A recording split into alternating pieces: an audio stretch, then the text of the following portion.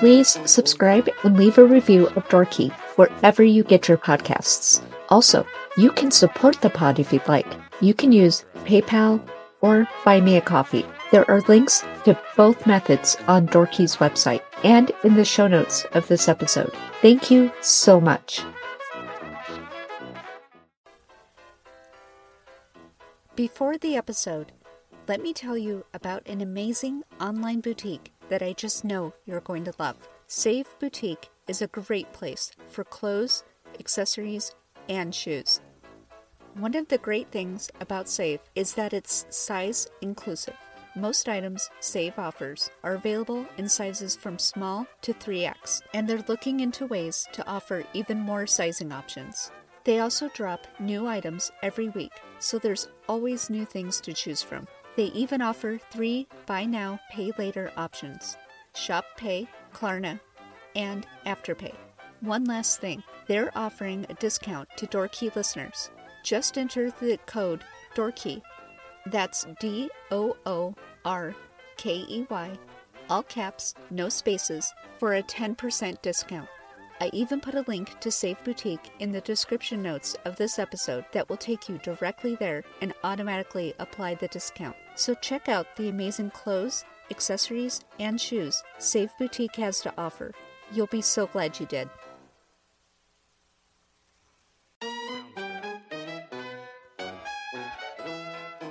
Hello, this is Dorky. I'm your host, April. This is a podcast about history. I'm going to be discussing events, people, and sometimes just random things from history that interest me and are important. I am absolutely not an expert or historian. I'm just a dork who spends a lot of time watching, reading, listening to anything I can get my hands on about history, and I want to talk about it. I think a lot can be learned from looking into the past, and I'd like to share what I've learned, and I hope you enjoy it.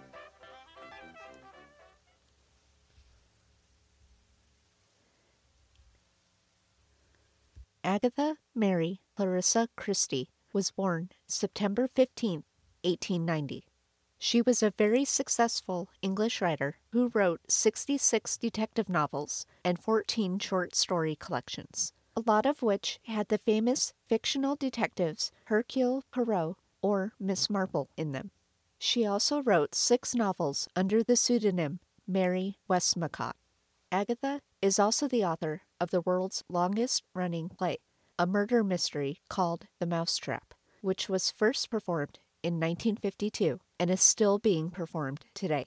She's been called the Queen of Crime. In 1971, she was made a dame by Queen Elizabeth II for her contributions to literature. Guinness World Records lists Agatha as the best-selling fiction writer of all time, her novels having sold more than 2 billion copies. As well known as Agatha Christie is for writing mysteries, she had a very mysterious event in her real life that's not very well known. She was a successful, well-established author who'd recently had a new book published when she seemingly vanished into thin air and was missing for 11 days before she was found. I'm going to tell the story of what happened, or at least what we know happened. Agatha was born the youngest of 3 in an upper-middle-class family. She was homeschooled. Agatha's mother didn't want her to learn to read until she was 8 years old, but she taught herself to read at 4. Her homeschooling consisted of reading, writing, math, as well as music, where she learned to play the piano and mandolin. Her father passed away in 1901. Agatha went to a boarding school in England in 1902, then left for boarding school in Paris in 1905. Agatha wrote her first story, The House of Beauty, when she was 18, bedridden, recovering from an illness. She wrote several other stories and submitted them to magazines, but they were rejected. She also wrote her first novel, Snow Upon the Desert, but it was rejected by 6 publishers. Her mother suggested she get advice from a friend of the family who was a novelist. This family friend introduced Agatha to his literary agent. The agent also rejected Snow Upon the Desert, but suggested Agatha write a second novel, which she did. In October 1912, while at a dance, Agatha was introduced to a man named Archibald Christie. He went by the nickname Archie, and that's how I'll be referring to him from now on. Archie was a Royal Artillery officer who went to the Royal Flying Corps in April 1913. The couple quickly fell in love, and Agatha and Archie got married in 1914, just after World War I started. Archie was sent to France to fight in the war. Agatha did her part for the war effort as well. She was a member of the Voluntary Aid Detachment of the Red Cross. Then she worked at the Town Hall Red Cross Hospital. When the war ended and Archie came home, they moved to London and had a daughter they named Rosalind. Archie began his civilian job in finance, and Agatha wrote, getting novels as well as short stories published. In 1922, Agatha and Archie went on an around-the-world promotional tour for the British Empire Exposition. Over the next 10 months, they traveled to South Africa, Australia, New Zealand, Hawaii, and Canada. They learned to surf in South Africa. Then, when they were in Waikiki, they were among the first Britons to surf standing up and ended up extending their stay there for 3 months to practice. Agatha is remembered at the British Surfing Museum as having said this about surfing. "Oh, it was heaven. Nothing like rushing through the water at what seems to you a speed of about 200 miles an hour. It is one of the most perfect physical pleasures I have known." When they returned to England, Archie went back to work in the city, and Agatha continued to write. After living in a series of apartments in London, they bought a house in Sunningdale, Berkshire, which they renamed Styles after the mansion in Agatha's first detective novel. 1926 was a terrible year for Agatha. Her mother died in August. Agatha and her mother had been very close, and the loss sent her into a deep depression. Another terrible thing that happened that year was Archie asked Agatha for a divorce. He told Agatha he'd fallen in love with another woman, Nancy Neal, who was his 25-year-old secretary. On December 3rd, Agatha and Archie got into an argument after Archie told her he was going to be spending the weekend with friends. Late that evening, Agatha disappeared from their home. The following morning, her car was discovered abandoned at Newlands Corner in Surrey, left above a chalk quarry. The car's headlights were still on, and Agatha's driver's license, a suitcase, and her coat had been left behind. But Agatha was nowhere to be found. After 3 days of searching for the novelist, the police said Agatha's brother-in-law had received a letter from her saying she was going to a Yorkshire spa, quote, for rest and treatment. As it turns out, Agatha had actually left 3 letters. The one to her brother-in-law, he said that the letter she wrote him said she was going to a spa, but claimed to have destroyed it. One to her secretary, that was handed over to police. It only contained scheduling details. And a final one to her husband Archie. He would refuse to disclose what it said, claiming it wasn't pertinent to the case. He, like his brother, also claimed to have destroyed the letter. Agatha's disappearance quickly became a huge news story. A large amount of pressure was put on police to find her, and a newspaper even offered a £100 reward. That's about £6,000 in today's money. More than 1,000 police officers, 15,000 volunteers, and even several airplanes searched the rural landscape for her. Sir Arthur Conan Doyle, a fellow mystery novel author who wrote the Sherlock Holmes stories and noted spiritualist, gave a medium one of Agatha's gloves in hopes of finding her. Agatha's disappearance even made international headlines, including the front page of the New York Times. At one point, they even brought her dog to the car to see if it could track her scent. This tactic was unsuccessful as well. The dog, quote, just whined pitifully. The police asked the public for help in solving this mystery. Amateur home sleuths, anyone living in the area who might have seen something.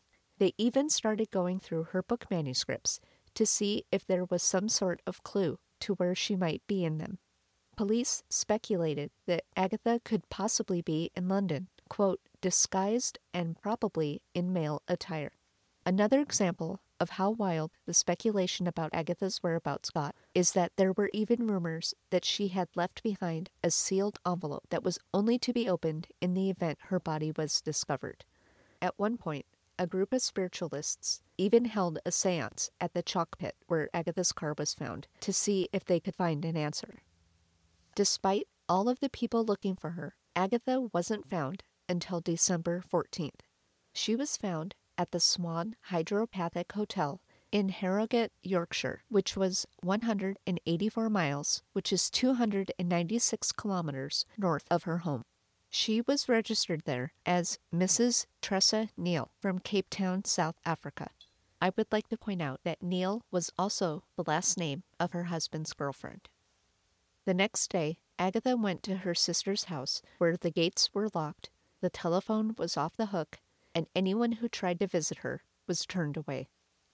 The next chapter in this saga took place about 15 months later when Agatha sued her husband for divorce. Archie didn't contest the divorce, and both Agatha and Archie eventually ended up remarrying. So, what exactly happened? Agatha never told anyone. Both she and her family claimed that she couldn't remember.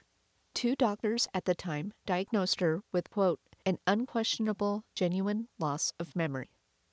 There have, of course, been many theories. One of her biographers believes she disappeared during a fugue state. Another biographer concluded that Agatha planned the event to embarrass her husband, but did not expect all the resulting public drama.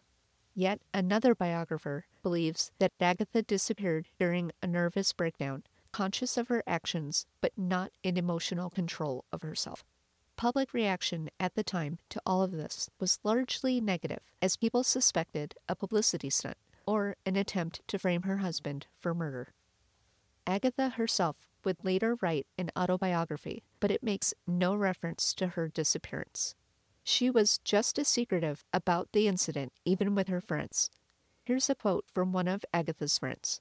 It was an unspoken subject. Agatha refused to talk about it to anyone. It was a real no-go. Agatha herself discussed the incident publicly only once in a 1928 interview she gave to the Daily Mail.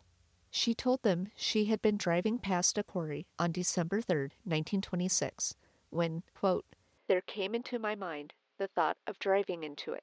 However, as my daughter was with me in the car, I dismissed the idea at once.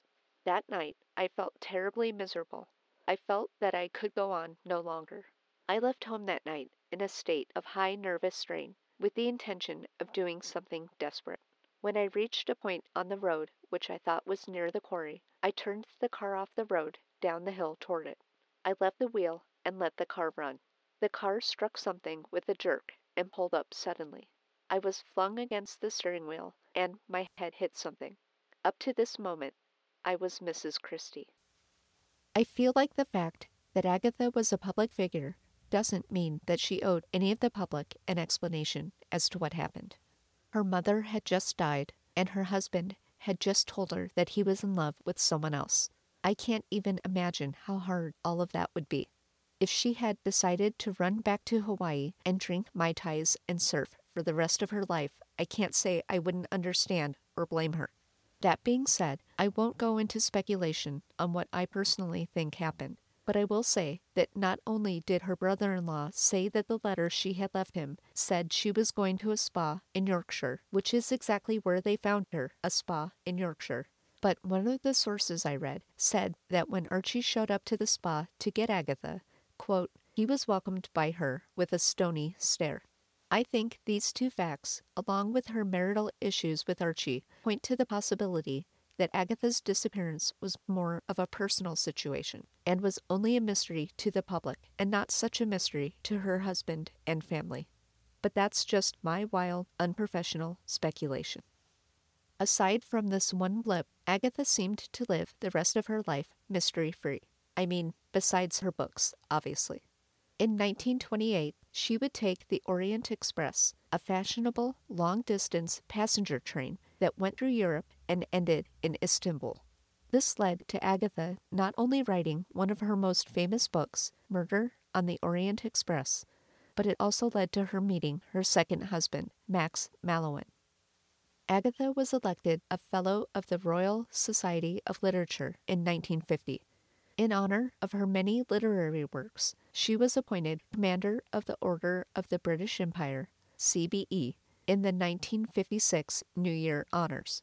She was co-president of the Detection Club from 1958 to her death in 1976.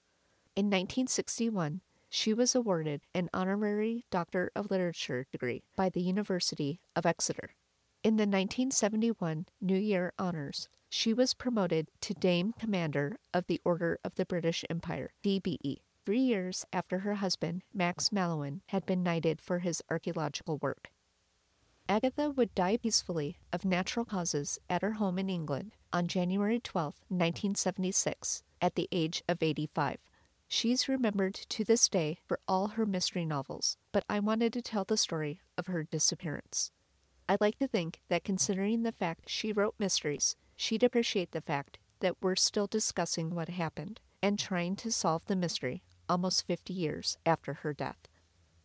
I think it's important to mention after this story that if you or someone you know is having thoughts of self-harming, please call or text the number 988 where help is available. This number is for the U.S., but if you're not in the U.S., you can contact your local law enforcement for immediate help. Some of the sources I used for this episode were the New York Times, Historic UK, History Extra, and Wikipedia.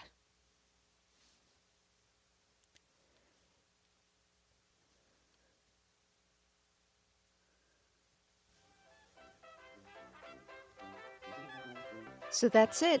That's the episode. Thank you so much for listening. You can reach me at dorkypod@gmail.com. Let me know what you think of the podcast. Let me know if I left something out or got something wrong, or let me know if there's something in particular in history that you'd like me to talk about. There's also a Facebook group called Dorky Podcast and an Instagram @DorkyPod. Join them and be part of our growing community, but also to get extra tidbits about episode topics like facts and pictures. Also, please rate, review, and subscribe to this podcast wherever you're hearing it. It helps the podcast grow, but more importantly, your feedback will help me make this a better podcast. Until we meet again, friends.